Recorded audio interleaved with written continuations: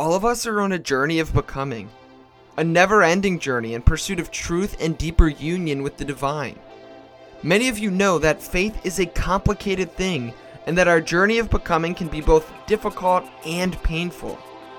Far too often, we have not been given a space where we can safely address the complications and issues that arise naturally. My name is Joshua Patterson. My good friend Greg Farrand and I are also on this journey of becoming. We are both dedicated to inviting you into our journeys and creating a space where questions and critical thinking are welcome. We want to take an honest look at the issues and questions so common to this shared journey that we all find ourselves on. We want to genuinely seek out what it means to follow Jesus in our ever-changing world, in our unfolding and expanding universe, and in our pluralistic society. We have come to know that doubt is not the enemy of faith, but rather that both doubt and curiosity are two of our biggest allies. We have learned that the Christian faith is more about wisdom and love than it is about correct doctrine or belief. And we believe that we are being invited to continually seek out both wisdom and love, renewing our minds, expanding our hearts, and rethinking our faith in the process. Thank you for joining us on that journey.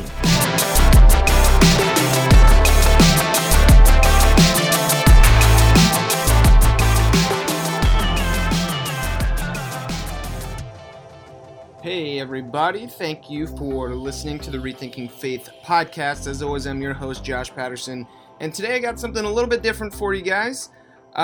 Recently, I had the privilege of hanging out with my buddy Jed over at Church and Other Drugs. Jed invited Dan Koch. You guys probably know Dan from You Have Permission, or if you're a music fan, his podcast, Pretty Good Vibrations. But anyway, I had the privilege of hanging out with both Dan and Jed on his podcast, Church and Other Drugs.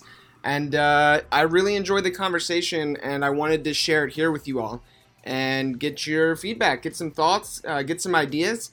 Once you listen, you'll see Dan mentions, or perhaps it's Jed, I don't remember, somebody mentions that doing a part 2 would probably be great, and we would love to hear some listener feedback. So yeah, listen to the episode, enjoy, and feel free to DM me on Instagram with any feedback or questions, or email us at rethinkingfaithpod@gmail.com. All right, guys, enjoy. You're Josh, you're saying that they said some things on today's You Have Permission that you think, which by the way is called The Good of Religion Without the Bad, or something like that, in case this airs later. Yeah.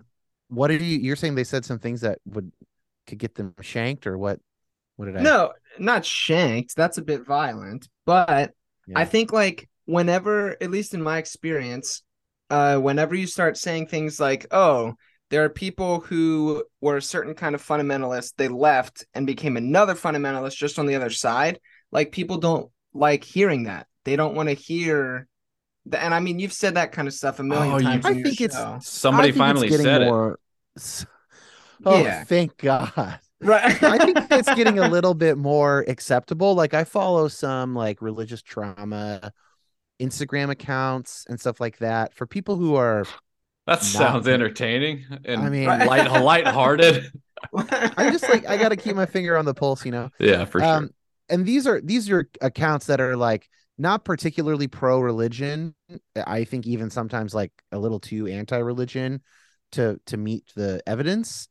And I see some of those accounts talking about this kind of keeping a fundamentalist mindset, but just swapping out, you know, the good guys and bad guys, swapping the X and Y variables or whatever, you know, like so I don't know. I think it's becoming a bit more accepted that, like, oh yeah, like it just changing teams is not enough to solve the very real problems that we are, you know, getting free of, basically.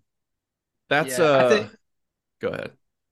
Are you sure? This is your show, man. I don't want to. Let me Welcome tell to you. an episode of Rethinking Permission and Other. No. Hold on.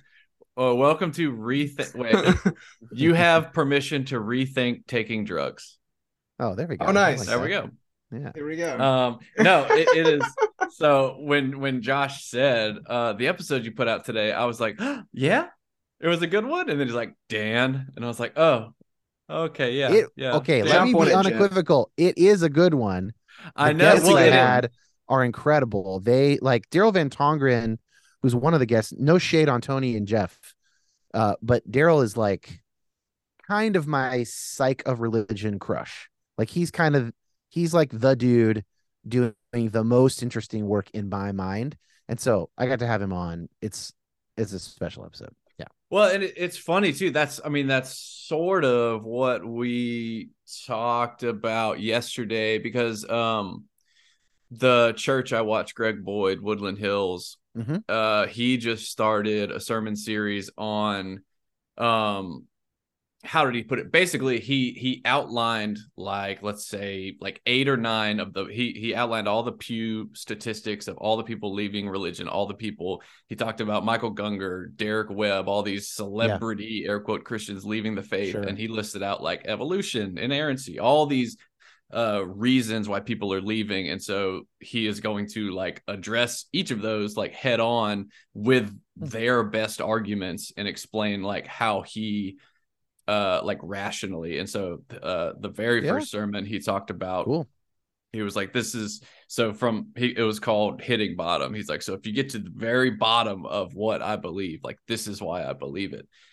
And it struck a chord for me as well. And it's funny, and I was thinking about what we could talk about. And so this is Dan Koch from You Have Permission and Josh Patterson from Rethinking Faith.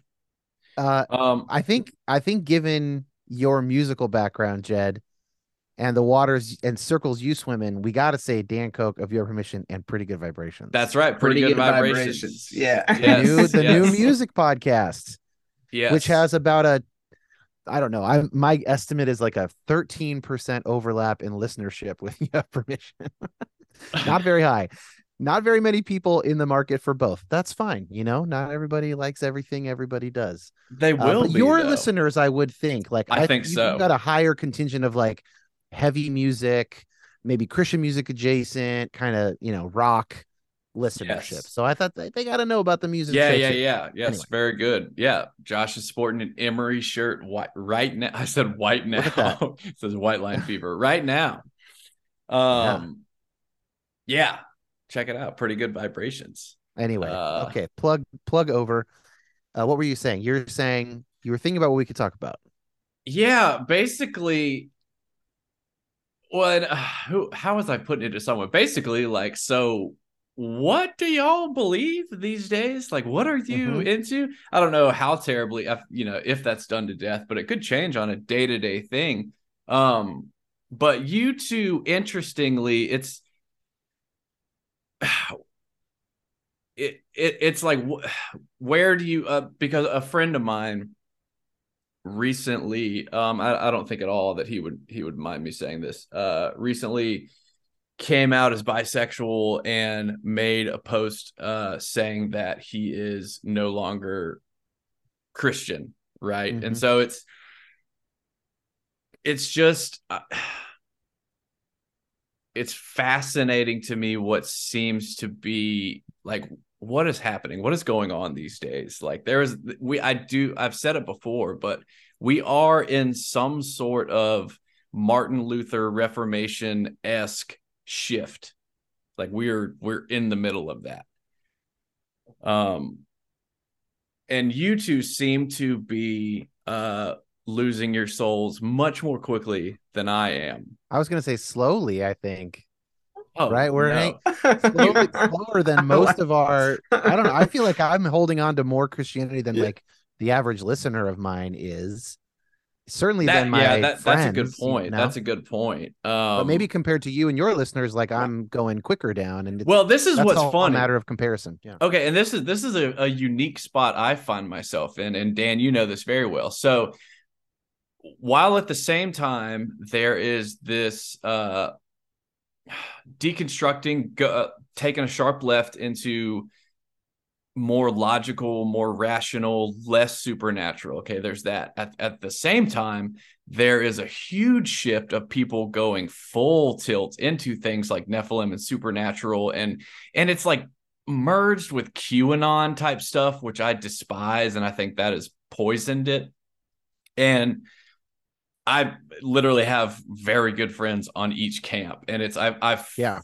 I definitely consider myself middle of the road of, chewing some meat and spitting some gristle sort of thing. But and then you just have, I guess, in the middle, just your standard cultural Christians that hasn't changed. It's never going to change. I go to church on Sundays, and that's about it. It is an interesting place in which we find ourselves. Can I do an annoying like academic Yes. thing and just kind of poke a little bit at the dichotomy that you said there between like logical and on the other end like supernatural. I think you can be very logical and believe that there are like, you know, entities or whatever. I think there gets there I don't tend to find that stuff very compelling, but there are like very smart people who believe differently than I do on those things. I think that what we might say is more like the way that I would maybe want to characterize it is when it comes to Christianity and the text, it's more like I mean, I guess there's a few different ways to think about it. One way you could think about it is like how much has science become in someone's mind sort of the best bet for knowledge or approximating knowledge, right? In that sense, I think like that's really changed for me. I think that whereas 10, 15 years ago, a really compelling explicator of the Bible, like a early Rob Bell, like a Greg Boyd, like a whatever, that would have been more convincing to me than the Huberman Stanford guy just having on, like the top experts in their field. And now I don't listen to the Huberman Lab currently, not much anyway. I'm just starting. But the point being, like, if I find a scientist or a science adjacent person who's like citing the research, where they get it, like now I trust that way more than a smart, compelling person explicating the text. That's the change for me. But that's not like I didn't go from illogical to logical. I was logical in who I found. Like there was a lot of logic to which explications of the text, like reading N.T. Wright, and he's going into all the first century Judaism stuff. Like that's logical, so that's not, I just don't want to put that, I don't want to make it people think like, oh yeah, I'm in the logical camp and Sure. Jed's in the supernatural camp. Like that's not I what we're doing. consider myself a intelligent, logical supernaturalist. No, I was Sure. really, yeah, and that of course it was a nitpick. I was more just broadly painting the two sides Totally. because No, it's helpful. it, because you would agree, especially on the Facebook groups that we frequent. Though those types to which I was referring to as logical seem to quickly just be like, oh, well, like, flying spaghetti monster, magical, blah, blah, blah, blah, blah. And it's just Yeah. like, it's just shrugged off. That's that like still being a fundamentalist on the other side that we started with kind of Yes. It vibe. is. Yeah. Yes. Yeah, And which that, I don't think. Yeah. yeah, I just had Matt Oxley, the atheist who I met through Joey Svensson, and he talked about that too, how when he was first, he's atheist agnostic now, but when he was first in atheist, he was like your classic atheist apologetic, like aggressively atheist and just getting into long arguments. And it's just kind of like, why? And he came to the realization of like, why do you, what am I doing here? And It's the same thing as like the scared conservative Christian who has to, talk to everybody they fly on a plane next to help save them, right? It's like tons of energy expenditure without really considering if this is a efficient use of one's energy and time, but it's this like compulsion basically that is taught, by communities. It's natural. It's a natural human thing. if you think you got the good news, but And it it's leads to a almost, lot of wasted time. I feel like too, it ties into like that need for certainty on either side of things. Which is interesting. I mean, and you guys talked about that a bit in the episode we mentioned earlier, Dan. And that certainty thing has been really interesting for me because if I look back through my own journey, like deconstruction or whatever, I part of the reason I'm so harsh on like the becoming a fundamentalist on the other side is because that was me, and I was Mm, still looking for that certainty, and like I guess currently my ability to handle uncertainty, if there's a word for that, it has been increasing. But what I find difficult with that, and then like you guys talked about it a whole bunch in the episode today, is then when I talk to friends or other people, like it's more difficult to get people to kind of be in those spaces or be in that kind of conversation because having here's the kind of the idea or the thing we can rally around is important. And mm. so I think the certainty thing is interesting. And for me, like Judd or Jed, sorry, you were talking about people, like you think Dan and I are going down faster or something. For me, it's like this flux. Like mine just it feels like depending on the day, it's up or down. And it's like if I hang out with Trip and he gets drunk and starts preaching at me, then I'm like I start going on this high. But then when I hang out with Dan, I just plummet big time. Oh, Exactly. And geez. I'm the I'm just kidding, anti-trip. Dan. I'm Trip just also kidding, Dan. increases my faith when I talk with him. Well, so Well, let me just not bury the lead here and say I'm still a Christian. very That's the good. headline. I've not Same, left Christianity. I, both I hands. don't, I don't think I will. Who knows the future? But I don't think I will stop And primarily identifying as someone who sees the world in a Christian way, kind of a thing. A lot of Christians wouldn't want to have me if they knew what I believed and stuff, but in terms of how I think about it, I don't think it'll change. You never know, but yeah, so you believe Jesus Christ like was a person that died and came back to life? I don't. The resurrection is tough. The resurrection is really tough for me. I think that wow, just starting with a softball, huh? Um, I don't know how to think about it. There are a lot of different ways to think about the resurrection. I'll tell you what I don't believe. I Okay. don't believe that there was a revivified corpse of Jesus's body. I don't think that like his body went in the tomb and then there were 3 days, or I guess it's really more like 2.25 days of like bodily decomposition. All the veins stopped going, all the whatever, the muscles are atrophying, the bacteria starts having its way, and then boop, like as if someone jolted him, with what are those things called that you can get them off the Defibrillator. wall now? Yeah, defibrillator. Yes. I Brr. don't Yeah. think I don't believe in a defibrillator resurrection. That might be a That's a maybe I good should book coin that. title. Yeah, that's good. I don't believe in that because that, first of all, that doesn't really line up with the resurrection accounts in the gospels. But also I don't think that stuff happens. It doesn't make sense. Like the hardest part for me is actually the ascension.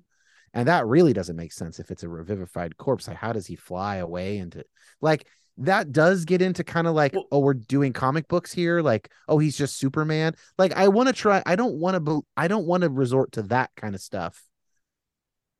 I wish it was easier for me to just accept some of this stuff, but well, it is hard. it's funny. And I saw Josh furiously scribbling, so I'll definitely let you go after this. But so you're also touching on things that have been on my mind.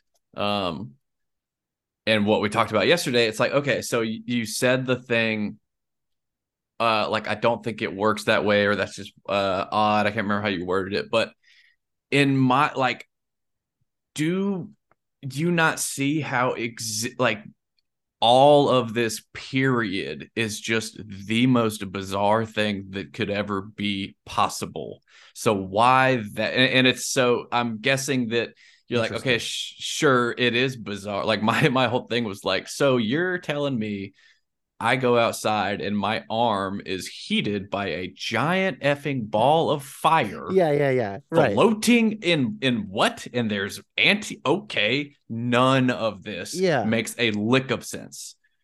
I mean, it really does. I have a response to that, but let's hear Josh on the resurrection. Okay. First. Yeah. So it's to me, it's like, you know, I think of it actually. I mean, that will be an interesting route to take it. But what were you going to say about the resurrection, Josh? Well, I was just taking a personal note. My furious scribblings, as Jed coined them, were not anything fantastic. But was it like pick up milk from the store? No. No. Defibrillator Jesus. Defibrillator Jesus. Yeah, I was like, I'm stealing this and making it a book or a pop punk band. That's the T-shirt. Yeah. But I think you got to figure out as the creed, like, I believe in Jesus Christ, the one. Oh gosh, I'm gonna mess up the creeds here. He descended into hell. He was defibrillated on the third day. He ascended into heaven. You know that you got to get it. That's the no. It'd be creedal text. It'd be on the count of 3 he ascended. Oh gosh, on the third count. On the third count. Yeah, with a little spark emoji. Okay. All right, Josh. Sorry. What were you gonna say? You're good. You're good. I'm sorry to disappoint Jed, but I'm pretty similar to Dan when it comes to resurrection stuff. I have a hard time with it. I think even within the pages of scripture, if we want to go the biblical route, even the language that like Paul uses is like it was Jesus, but it was like this different kind of body thing. So like I think the revivification versus resurrection, I think they're two different ideas. I think resurrection is different, and I just don't know what the fuck resurrection means. Maybe it's like a more like spiritual body kind of thing. I mean, there's a million ways that scholars and people way smarter than me deal with it.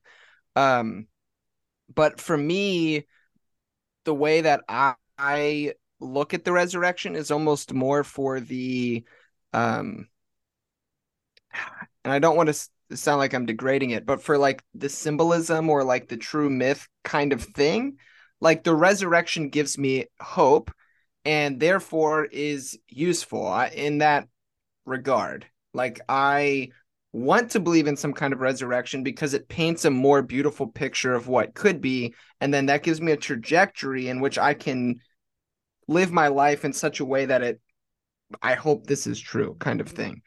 Does that make sense? It does. It does. And I guess I realize I'm not necessarily like,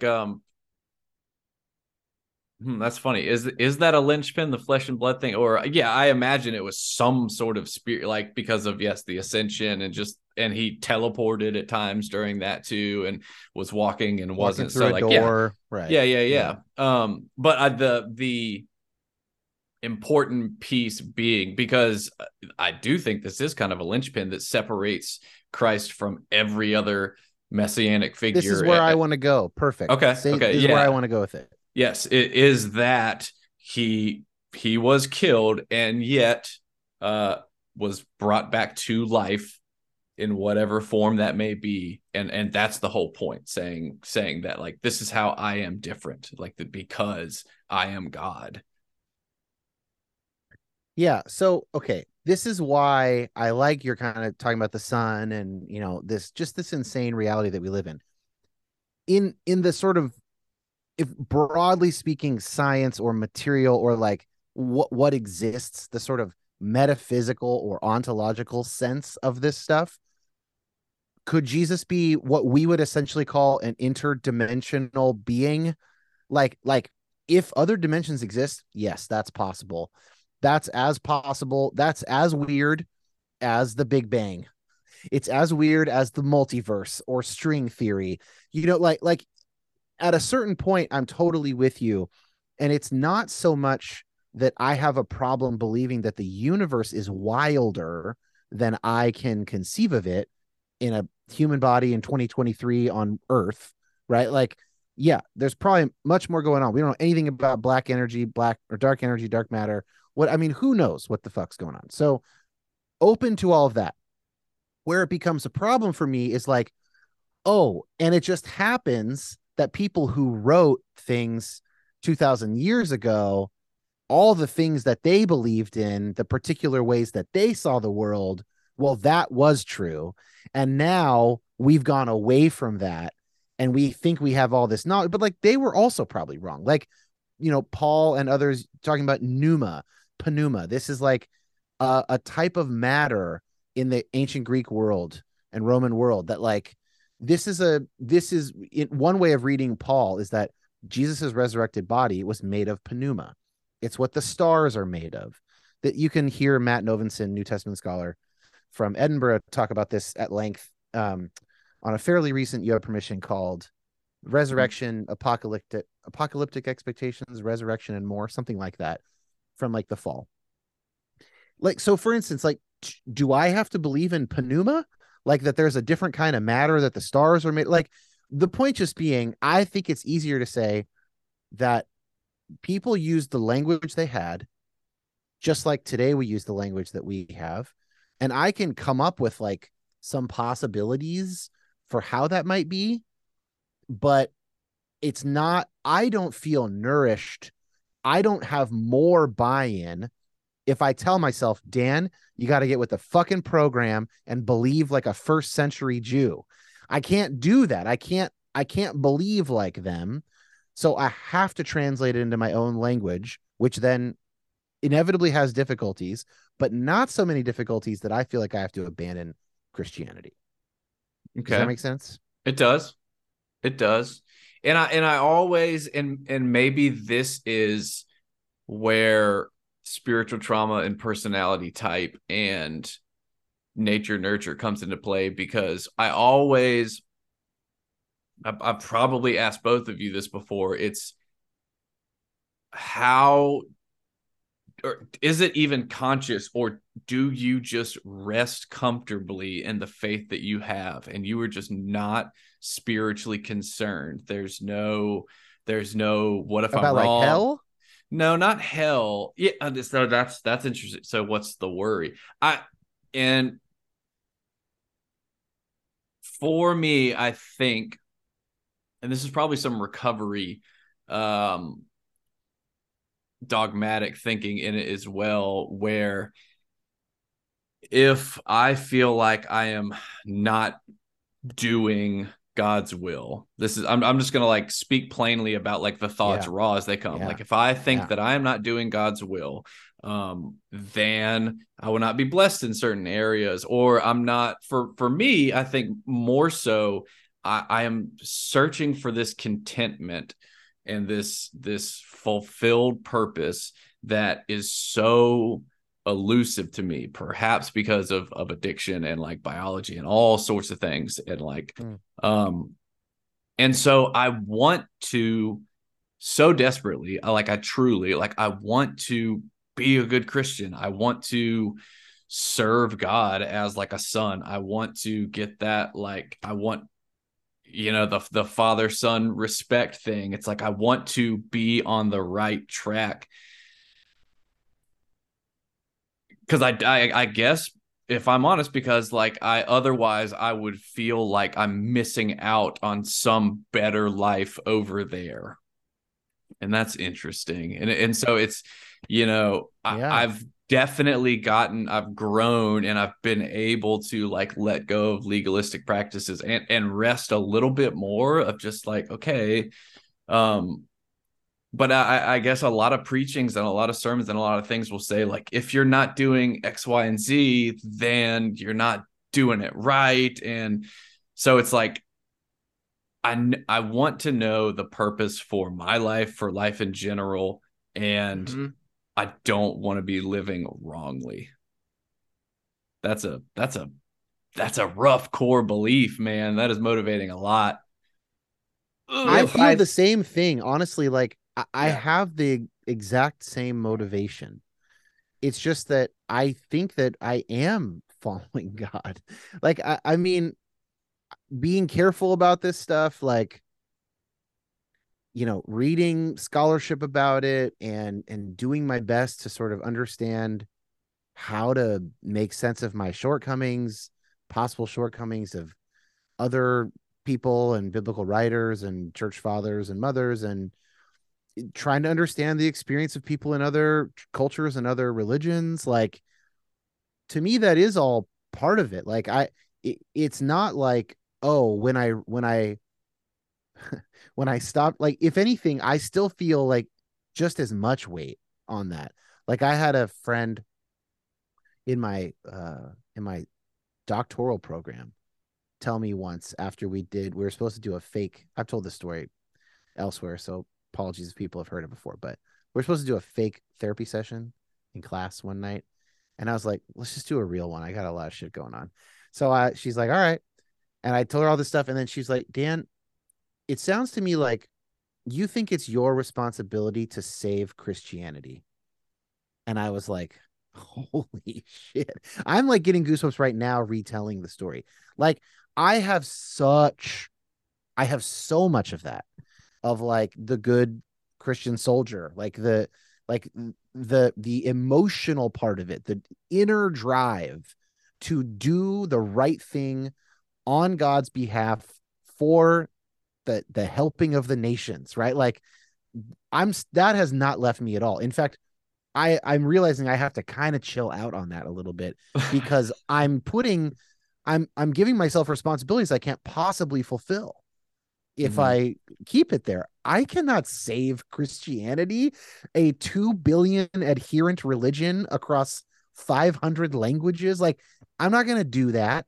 So that part has not changed at all for me. I really resonate with that emotional and even sort of like between me and God kind of dialogical thing that you're describing. That hasn't changed at all. What's changed for me is the information that I find compelling now versus the information I used to find compelling. Well said. Yeah. I resonate with kind of both of what you guys are saying. Like, I remember when I stopped, like when I was working through, I don't know that I can keep being a pastor. I was doing that with the spiritual director. I was trying to do everything the right way. And one of my biggest concerns was like, by leaving being a pastor vocationally, am I basically just doing like big middle fingers to God kind of thing? And like, that was really difficult for me. And then even today still, like, not always, but there are definitely times when I have these days where I'm like, dude, you used to be a pastor, you were preaching, you were helping people, and now you just fucking make beer and get people drunk. Like, that's I'm pretty sure I've bothered Dan about that before. Like, hey Dan. But I deal with that. I deal with my version of that too, like doing pretty good vibrations. I'm like, yeah, I'm practicing my craft, I'm trying things out, but it's just music. It's not the infinite stuff. And I have to remind really? myself That's that a thought? yes, all the time. That's funny. And it's even been hard for me to become a therapist. Like, I have overcome this, but it has not been easy to realize that, like, helping an individual person with their, compulsive thoughts or their anxiety or whatever, like, that is helping people connect to God's love. That is how it happens in those situations. But like, I didn't start comfortable with that idea. I started kind of begrudging and uncomfortable with that idea because I got drunk on infinity in my baby bottle growing up evangelical. And the term I'm using right now I like is I have an infinity hangover. That's perfect for this show, I guess. That is good. Yeah. And like, I'm still treating, like, I've got, like, I'm trying to make the best sort of psychological lifestyle Bloody Mary in the world to combat this fucking hangover. No, and that's funny. My mom had to check me, and she's really good about that, because maybe 3 years ago, it's like, I'm not doing enough. Like, I'm not doing enough. And she was like, Jed, like, your literal job is helping like the lowest of the low, like day in, day out.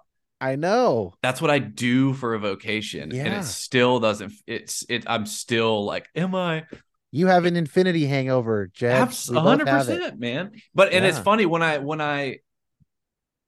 let it go, and I'll have, I don't know if you've had this in therapy where you it is a straight up spiritual feeling of just like, yep, this is what I am supposed to be doing. And like, holy crap, where, Oh yeah. a Oh little yeah. bit of channeling, it almost seems like, of just like, wow, okay. Not, you know what I'm saying, but like, I oh, don't know. well, Yeah, like, I mean, I do think of it. I think of calling and those moments where calling becomes clear. I do think of them mm-hmm. absolutely in spiritual terms, absolutely in prayer terms. They are usually it's a kind of an inner it's like an inner dialogue. Like I can address God and I'm used to it. And I it's possible there's nothing there or whatever. But it it has really worked. And when I do that, I experience response, not like audibly, but like, oh, that one feels right, or Yes. oh, I find myself, and then I'm just like flooded with this, like it clicked into place, and now I feel so at peace about this. Like that's why I'm a Christian, man. Like Me too. what am I gonna like? Am I gonna lie to myself and say I don't experience that? See, No. I just got a little bit of it now, and I am a professional. I devoted my life to feelings and experiences and Mm, every carnal whatever that you can get. And this mm, particular feeling is so unique and other. It's mhm. so freaking interesting. Can Yeah, we that tie it to the other place I wanted to go with your original question was the Jesus is special, Jesus died, like what I would call the exclusivism part. So this seems like a good bridge there. Can we take it there for a minute? So when you look at the research around religion and spirituality and the role it plays for people, the experiences that you and I are describing, and that I think Josh has had as well, I've talked to him about it. We're not abnormal. We're not religious weirdos. We are average humans across the globe that our religious and spiritual experiences, which connect to the deepest meaning in our lives, they connect to our sense of calling, rightness and wrong in the world. Our they tend to be the reasons that we engage in self-sacrificial behaviors, the way that, the reason we join communities that bolster us, like a recovery community or a church or whatever. Like that stuff is empirically verifiable. Like it works. It works for people. There's a reason, psychologically speaking, that people are religious or spiritual. Some of the difference between whether they're religious or spiritual, there's a lot of cultural stuff. When and where were they born? How disreputable is the church at the time where they live? But even just that spirituality, that sort of like being able to turn to a higher power that is loving and guiding, to use Dr. Lisa Miller's language. Like, here's the rub though, Jed. It's also in other religions. You can't take the social science research, which is overwhelming and fucking encouraging for a believer, and then go, but the Muslims are fooling themselves. The Buddhists are fooling themselves. So that's kind of a part of it for me, is like, I have to interpret Christianity in light of a less exclusive posture towards other faiths. And that also softens up the resurrection stuff. It's a kind of a two birds thing, because the real exclusive claims tend to be around things like the resurrection and, Christ like defeated death for all time, like these big, like almost military language type stuff. And then I go, well, I don't know if that's true. Then all these other religions are sort of passively taking part in that. I mean, that's one way of thinking about it. Or there are other ways of thinking about it where it's like, just like the sun will uh, predictably and reliably warm my arm when I walk outside, so will religious communities, religious experience, wisdom, even from those communities, inevitably and regularly and predictably get passed down through generations to help the younger generations thrive. and live meaningful lives like we are living in our religious context right now. So, it's taken a really long time to get more comfortable with that because it is such an anemic version of it if you're playing by the old rules. It's such a, I mean, this is not a correct term, but it's like such a pussy version of Christianity, like, and I mean all the sort of like the type of guy who would say that. Even I am including criticism of the type of version of me that would say that, right? That would have this kind of, it's gotta be straight dope. It's gotta be like that has been really hard. That's taken a long time to feel personally okay with something that is more open and is less exclusive, and therefore makes me less special as a holder of the exclusive special knowledge. I am just another believer in a world of 8 billion people trying to live a good life.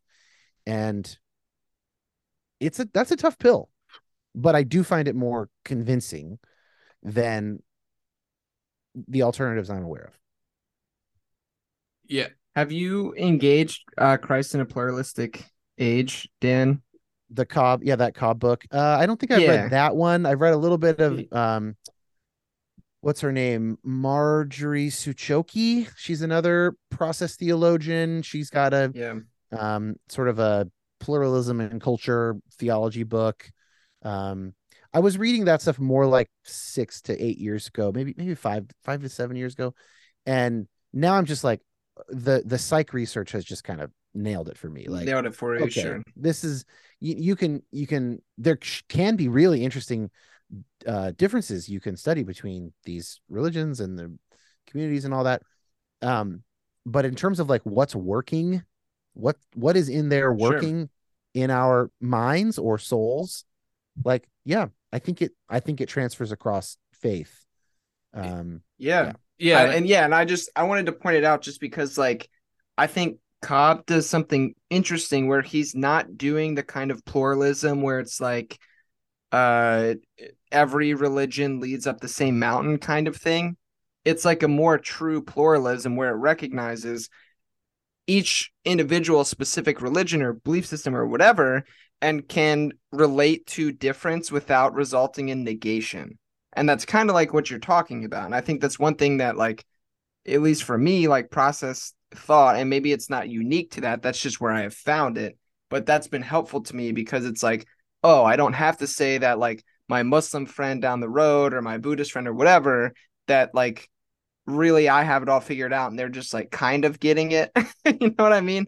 But I can actually recognize and celebrate what they have going on and take a different posture and say, okay, well, what is it that I can actually learn from these, people within different traditions, what's happening, blah, blah, blah, whatever. So it's like a deeper kind of pluralism that I think fits nicely with kind of where you're going. That's definitely the kind that I have come to. Like, I'm not going to replace I have secret Christian knowledge with I have secret knowledge about how all the world's religions actually fit together. I just think all of that is above my pay grade, and I'd rather just assume that those faith traditions, those wisdom traditions are probably answering different questions, some overlapping questions about the meaning of life, but other non-overlapping questions which faced different people at different times in history. And and the Christian Jesus is answering the questions of the West. And I'm in the West. Like, I am a Western person. The way I see the world comes from European thinkers and all of that stuff. I don't see the world like a Taoist born in Japan. Like, I don't see the world that way. So I'm not answering those questions. Anyway, I feel like we got to get you in here, Jed. Yeah, man. And I'm trying to, I've so much I could go on that. The first thing that popped in my head was, yes. And so when you're saying that the same feeling is ubiquitous, and to me, that points to ultimate truth, that that's one of my things. It's why I believe in like a literal flood. It's like if there is a cross cultural, cross historical, cross everything, if everyone is saying pretty much the same story, I believe there is truth in that. That's the simplest answer. And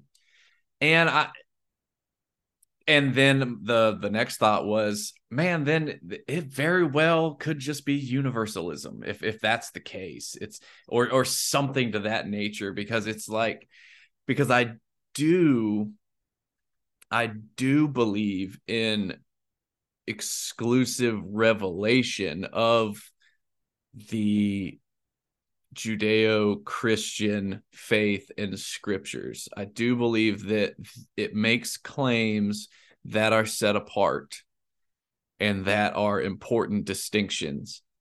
And as far as pluralism, it's like,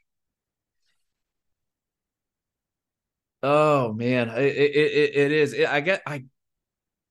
I wish that I could reach in my brain and just take out the concept of hell completely, yeah. so that the bias would be powerful. gone, but it's impossible. And I cannot get away from the warning scriptures for whatever, you know. These days I'm a conditional immortalitist, where like I believe in, like, if there is something, it's annihilation, and just some if anything, there's that.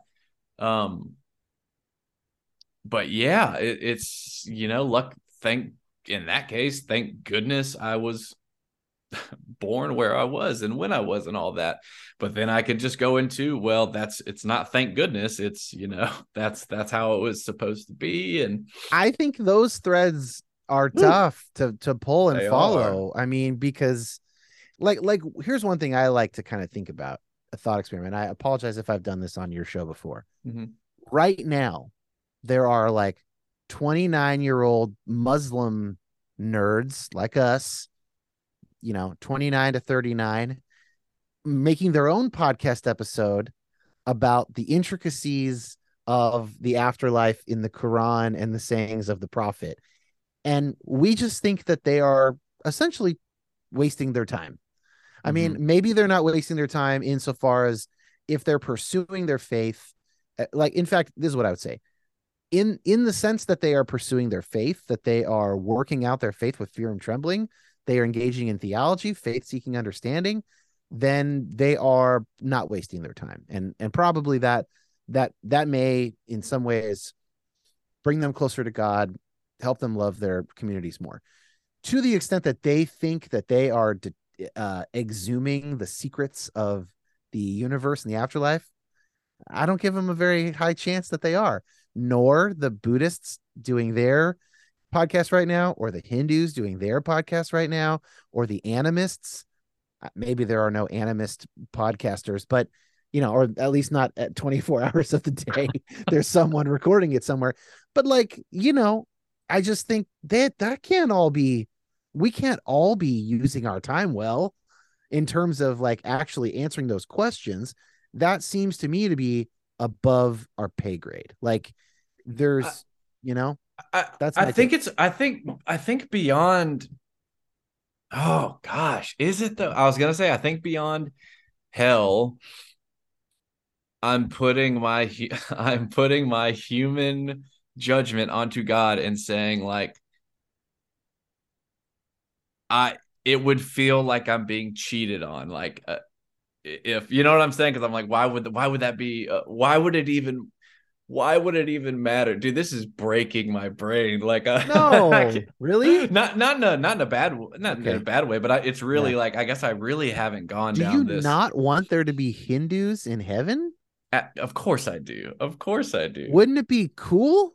Of course, I mean, of course. But so what part's hard about that then?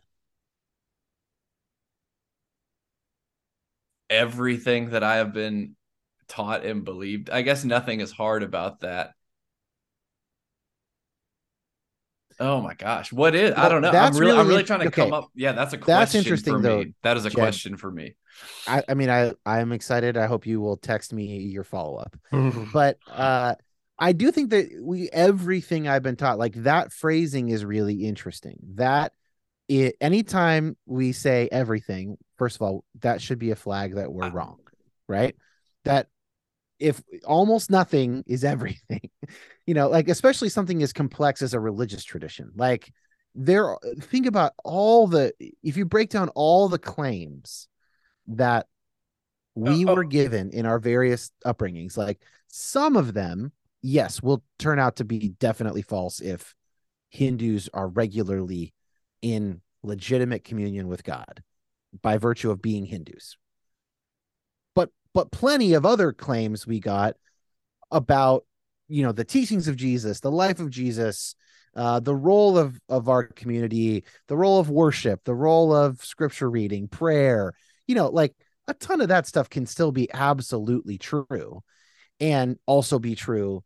It is not an either or. And the people who want to tell you it's an either or are the fundamentalists. They are the ones who most believe that it's a giant black or white, all or nothing, take the whole package or throw it all away.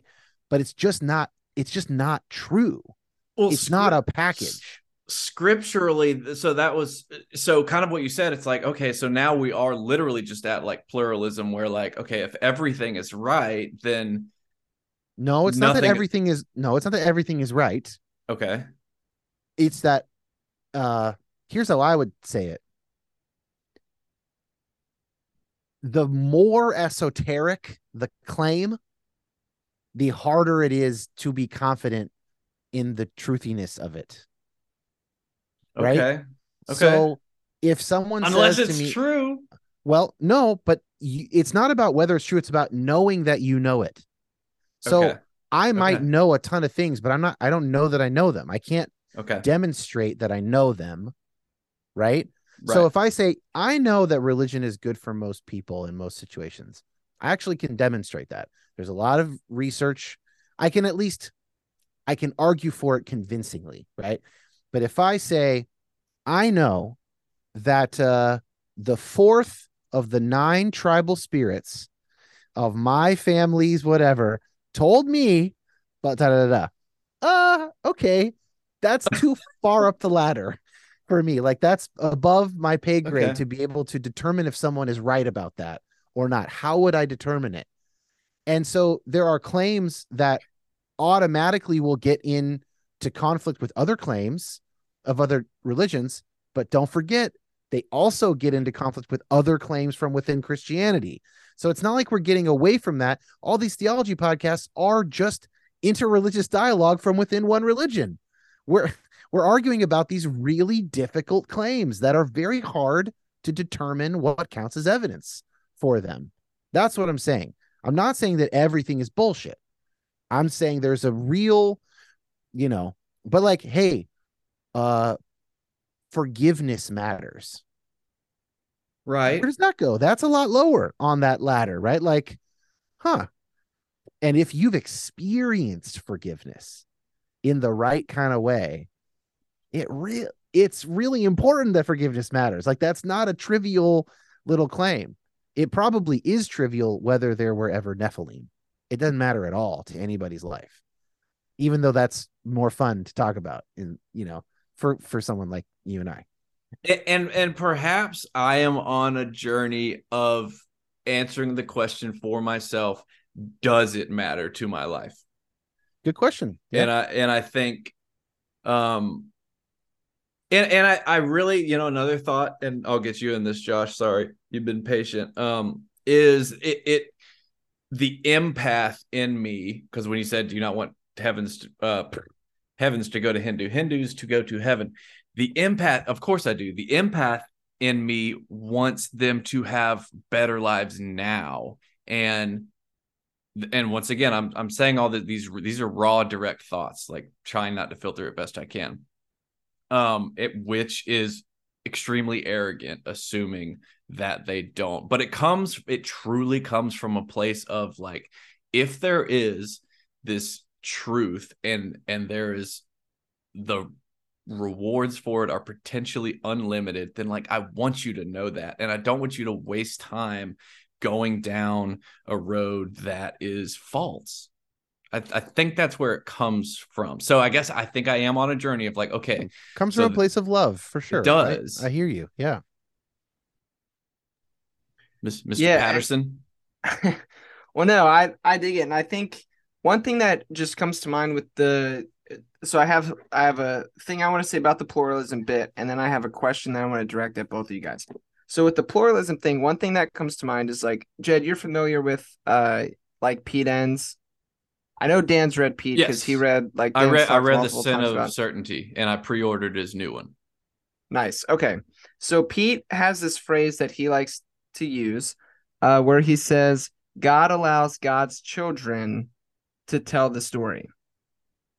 And so essentially, that's one way of him saying, like, okay, so when in the Old Testament, when the authors sound like ancient Near Eastern people, it's because they're fucking ancient Near Eastern people. Like, that's who they are. And so God is meeting these people where they're at. They're telling the story, doing the best that they can based off their current situation, where they find themselves, etc. If that's the case and someone accepts that, why would we limit that to just one location and not allow that to kind of expand outwards? So like if and I don't even know if I agree with this. I'm just throwing ideas out there right now. But like if we say that if we believe God allows God's children to tell the story, then with our like friends who grew up in like Muslim majority uh countries where like just by the way of birth they're Muslim, uh if God is allowing them to tell the story, then they're going to tell the story this through their lens and experience and how they've been brought up, everything in the same way that you and I will, in the same way that the people of, Israel did back in the Old Testament, whatever. So like if that, I don't know, I'm just trying to take that one claim and expand it. And I don't know if that fits, if that makes sense. It's just a thought. Maybe it's stupid. But one thing that I get hung up on, and that I still get angry about within like the realm of Christian like exclusive claims, has to do with the incarnation. Because like for whatever reason, the incarnation like really fucking matters to me. And I get super annoyed when uh like people say, like I was told recently, like, oh well, Josh, I've just moved on from needing to say that like God was incarnated in a Jew. It's like, dude, that's kind of fucked. Like that Now we're sounds like, getting okay. Now we're getting to something interesting. Therapist Dan says, yeah, okay. and Counselor Jed, I'm sure agrees. So let's ask him the Do question we it. want to Do ask. it. Josh, why does it matter? Why does that matter so much to you? What do you think is going on underneath there that the incarnation has so much meaning? Is that where you were thinking too, Jed? Yeah, well, I had an answer for that, but yeah, Oh, okay. it was like well, that's it, now you're not being a therapist to no, get my bias is so explicit right now. It's unreal. Sure. It's Okay, but so well, what you're but saying it is is that you you got have your own answer to heated. that question. Well, why don't I Yes. want to hear? I would like to hear from both of you. So let me Yeah. commandeer the session for 6 minutes. Josh, you first, since you said it. Why do you think have you figured out why the incarnation is important to you? This is not. I'm not saying it's not. I just do you know what's going on under your own hood? Um, well, I think for me, the reason the incarnation matters is because I think it's kind of the whole game, so to speak, when it comes to Christianity.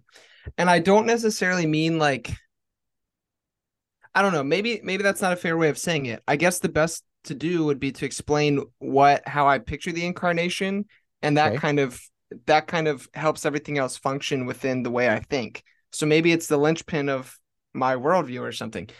Um, when I talk about incarnation, I believe, like as a Christian, the incarnation of the logos in the person of Jesus, something like that. The word becomes flesh, but also I extend it beyond that because, as many scholars and all have pointed out, the Greek word sarx, when it says the word became flesh, doesn't just mean the word became a dude.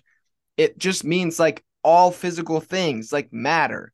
So when I talk about incarnation, I'm talking about God revealing God's self, God, like the act of creation, everything. I'm a panentheist, so I think that like the universe is within God, and God is within the universe.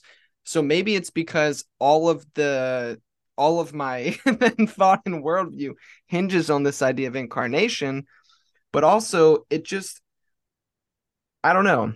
It gets like it annoys me when certain progressive types of Christians just want to throw out the incarnation completely and then act as if that makes them smarter and better.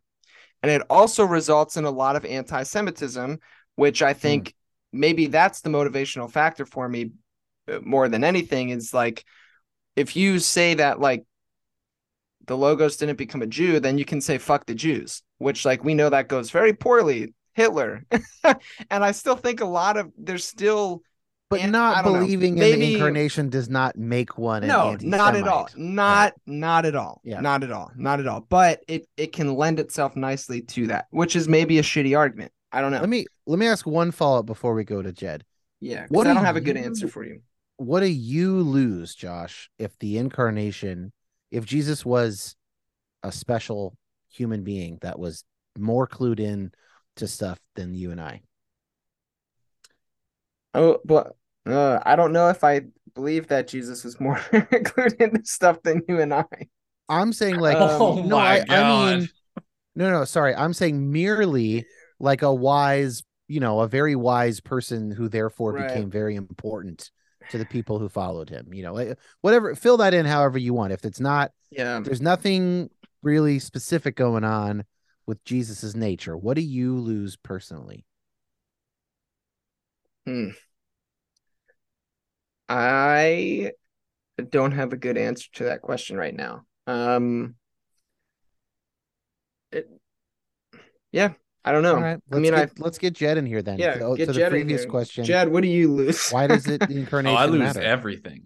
So to me, the incarnation matters because by definition of terms, there is no greater chasm to journey than from creator to creation. Infinite to created finite. Okay. That is You're packing a lot of assumptions into these definitions, I'll just say. I don't know that any of that is obvious to me, or would be obvious to sort of any thinking individual or whatever. How so? Like finite to infinite, but like by definition, infinite. Why is God infinite by definition? Do you see anything infinite? I mean, I don't know. Like that one jellyfish. like God, like checkmate. I don't know if God is infinite. I think that God is good. Okay, all right. Well, but if we go down this, so this is me. If you're saying if I believe that, even still, okay, like to me, it's not even close. Like creator. If I am believing that there is a being that created all of existence. Yeah. That's my baseline.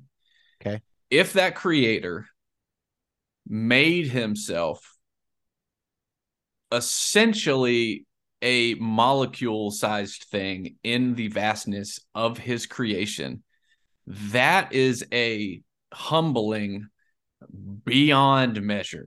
It's so rad. Theologically, it is the richest. It's my favorite thing about Christian theology. Yes. And the humility, the shit and the slime and the unreal, because barn animals and the crucifixion. I mean, it's so rich. I have had mere glimpses, and I feel like there were glimpses of moments when I've been humbled in my life, and I in that moment I think like, holy shit, the experience of Jesus must have been unreal. Like he got diarrhea, bro. You know what I'm saying? Like he broke a finger maybe once, like cut himself, like that. Unbelievable. Okay, so there's that. And then what I am believing as per the incarnation, a result of that incarnation was a demonstration of sacrifice, be an outpouring of love that was directed towards me. So like this creator like made himself so personally known that he humbled himself to death. That like that's it. That's the whole kit and caboodle for me. Okay, let me ask you this though, because I think about this myself. So you and I both have fairly regular relational spiritual experience directly with God, correct? Yes. Okay. If Jesus did not raise from the dead, but we still have that, what have we actually lost in our literal lived religious life, spiritual life? Because we still get to talk to God. The explanation given is that we only get to talk to God because of that. That you're right, that's the explanation that has been and that's given, what I believe, right? And that's fine, but it might be that there are other explanations for the same reality that don't change the reality. They are different lenses. They are different explanations for the reality. So for instance, let's talk about the muck and the grime and the humility of it all.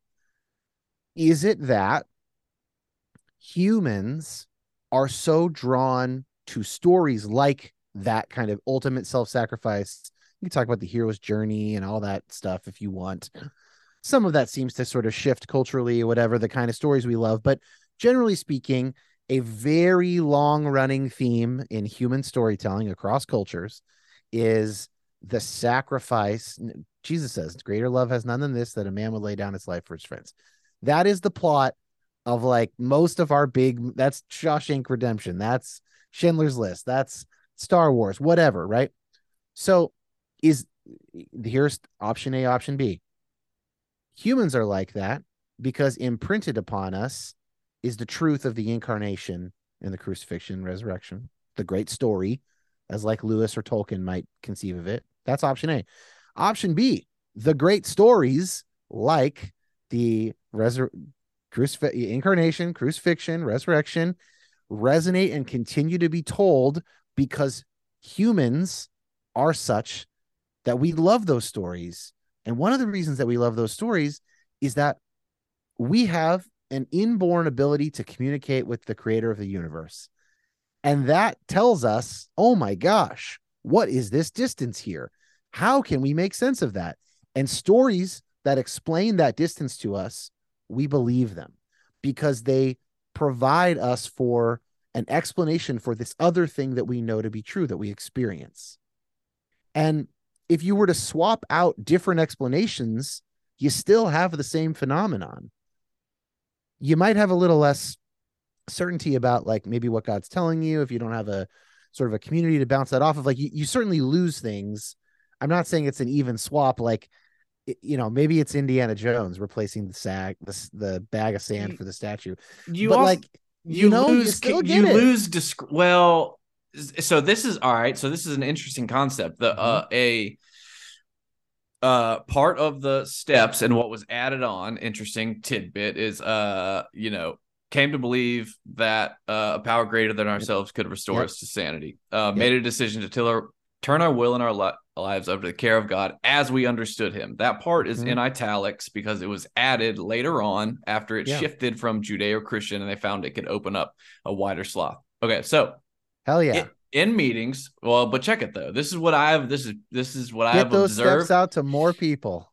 Yeah, they're fantastic. But what I've observed is when people latch onto a higher power of my understanding, what I find way more often than not is they mold that higher power to look like themselves a lot. And so what I'm saying is if there was not an incarnation and if there was not this person in Jesus that showed definitively God's characteristics, then we would just have, I mean, this is how you get this is how you get atrocities committed in the name of God, because like, who are you to say that your Okay. communication with God is better than my communication? But there is literally a 12-step program running right now in Islamabad, and there's a guy in there.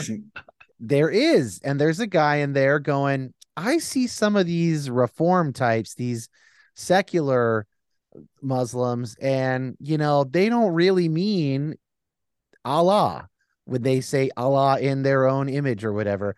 And he's seeing the exact same type of difference between the true believers and the ones who are not taking it as seriously, and its efficacy in keeping them sober, for something like that. I It's bet like you the could no find true this. Scotsman kind of vibe. But yes, but I don't think that, like, once again, this is another one of those things where like we would have to have the idea of the incarnation like removed from our brains and able to really know what we would like, what would be different. You see what I'm saying? Like, that kind of is an impossible thought No, experiment. I love that. Okay, that It's is important. that is why I am an inclusivist. That is essentially the nub of it, is that I can compare types of Christianity to some degree Wait, with define inclusivist. inclusive of people of other faiths. Like, I'm a Okay. Christian inclusivist. So I don't think that people outside of Christianity are outside of fellowship with God. Put it that way.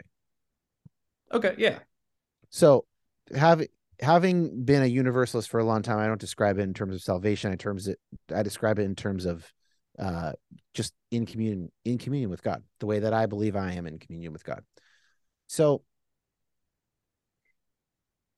I can compare, fundamentalist Baptist theology with Reformed theology.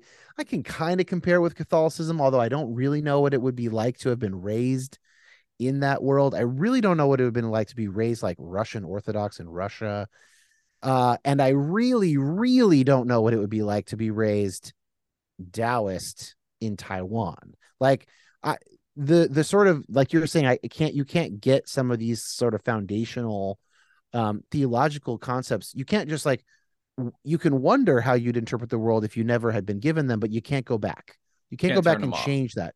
I can't have an Eastern mindset where I am less concerned with perfection and more concerned with balance. Like, I don't know. I can't inculcate that in myself. And because of that, I don't feel that I can compare apples to apples across religious traditions. That is above my pay grade. What I can do is I can do some work within my own community, and I can pit questions against each other and concepts, and I can interview people and I can dig deeper and all that. But I can't, like, if someone's like, okay, Dan, thank you. Thank you for spending the last 50 years trying to determine if Christianity was more true than Buddhism. What'd you find? Like, I can't do that. Because it would require seeing the world as someone raised in a culture that was permeated by Buddhism, just like mine was permeated by Christianity. And I think that we get to a point where, if I think that I would be kidding myself if I thought I could do that. But the big thing I want to be careful about is that that doesn't mean that it has nothing to do with the power of our faith, and even the power of some of these beliefs that I don't think I can justify having. They still work for people, and I have beliefs that I'm surely wrong about, that are doing me well to have them. I don't know which ones they are, but I'm sure I've got some of them. I don't think I'm above that.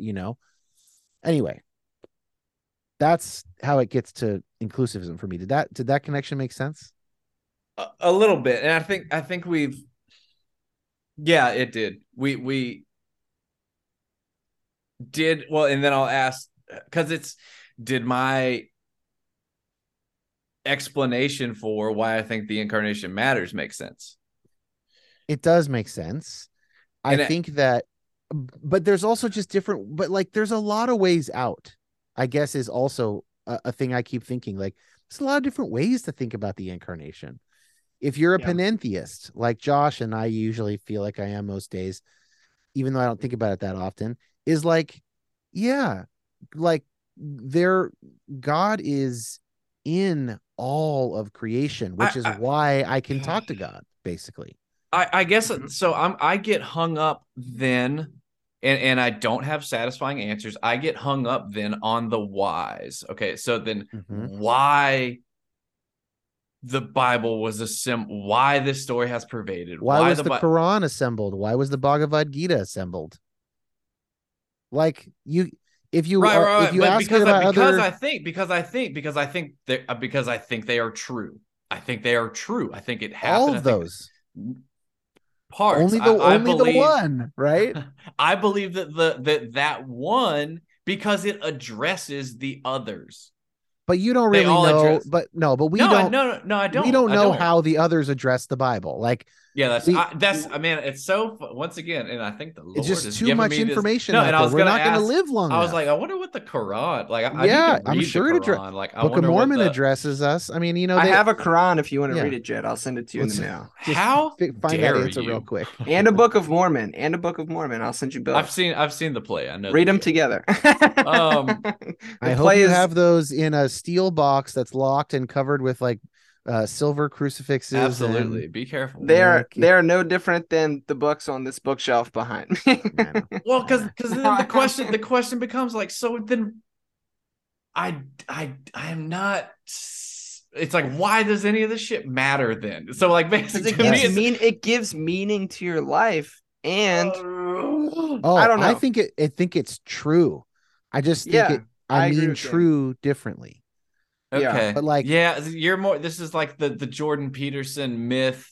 Fuck Jordan Ooh, Peterson. I'm click gonna say that I personally. got him. take Fuck his Jordan name out of Peterson. your mouth. But also to Dan, I want to say, because Dan, I think you helped me. Incarnation is how I name my experience. That's why I think it matters. But I understand, like, I'm separating it now in my mind. And here's the reason why I think that incarnation is my experience.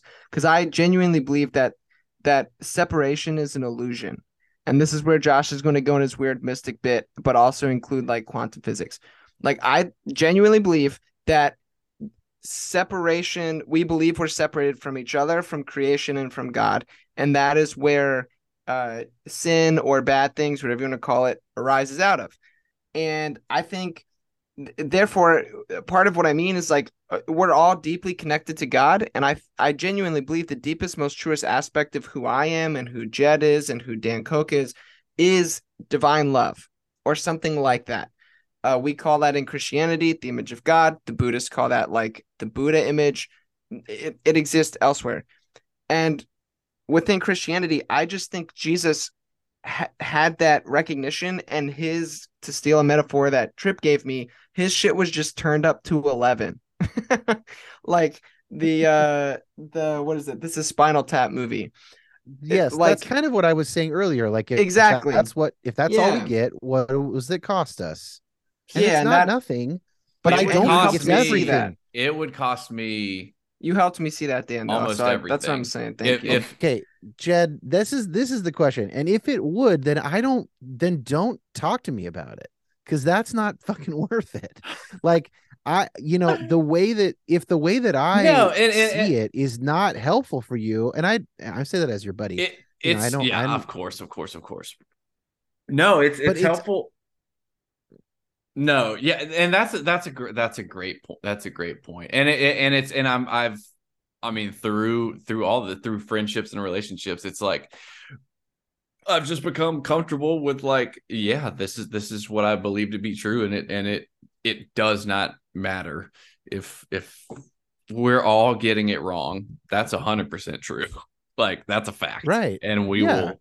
We don't know which stuff we're wrong about. Yes. And if like here's how I say it, like so when I'm talking to people who are like beyond me and like not believers anymore and don't understand why I would still be in this world. So I'm now turning to the opposite sort of kind of interlocutor. What I say to those people is like Christianity is a sufficient framework for a beautiful, meaningful, and love-filled life in like every aspect of your life.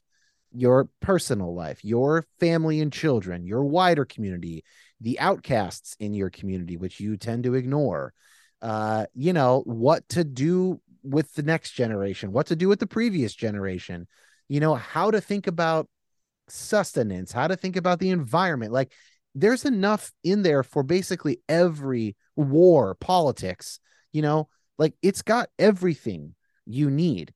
Now it's not one monolithic thing. So, and part of that, I do hear a little bit of that in your reasoning, Jed, is like, I wonder what would happen if you could kind of break, like I had if people want to go deeper on the pluralism and inclusivism stuff, the deepest I went is an episode from like maybe 2 years ago called Do Muslims, Christians, and Jews Worship the Same God? And it's with Andrew Schwartz from Claremont. And what he said was, he's like, here's the thing. We want to talk about Christianity. He's like, but there's no such thing as Christianity. There are Christianities. There are multiple versions of it that are in dialogue or disagreement with each other, none of which is the same thing. There's probably like certain kind of things, if you could translate it pretty carefully into every language, you could probably get, most people to agree on it or whatever. But like, they really are all different, and they do sort of bleed into other aspects of the way we make meaning from our life. So, like, it's important to me to be a Christian. It's less important, but it is also important to me that I'm a Californian. It's important that I'm a musician.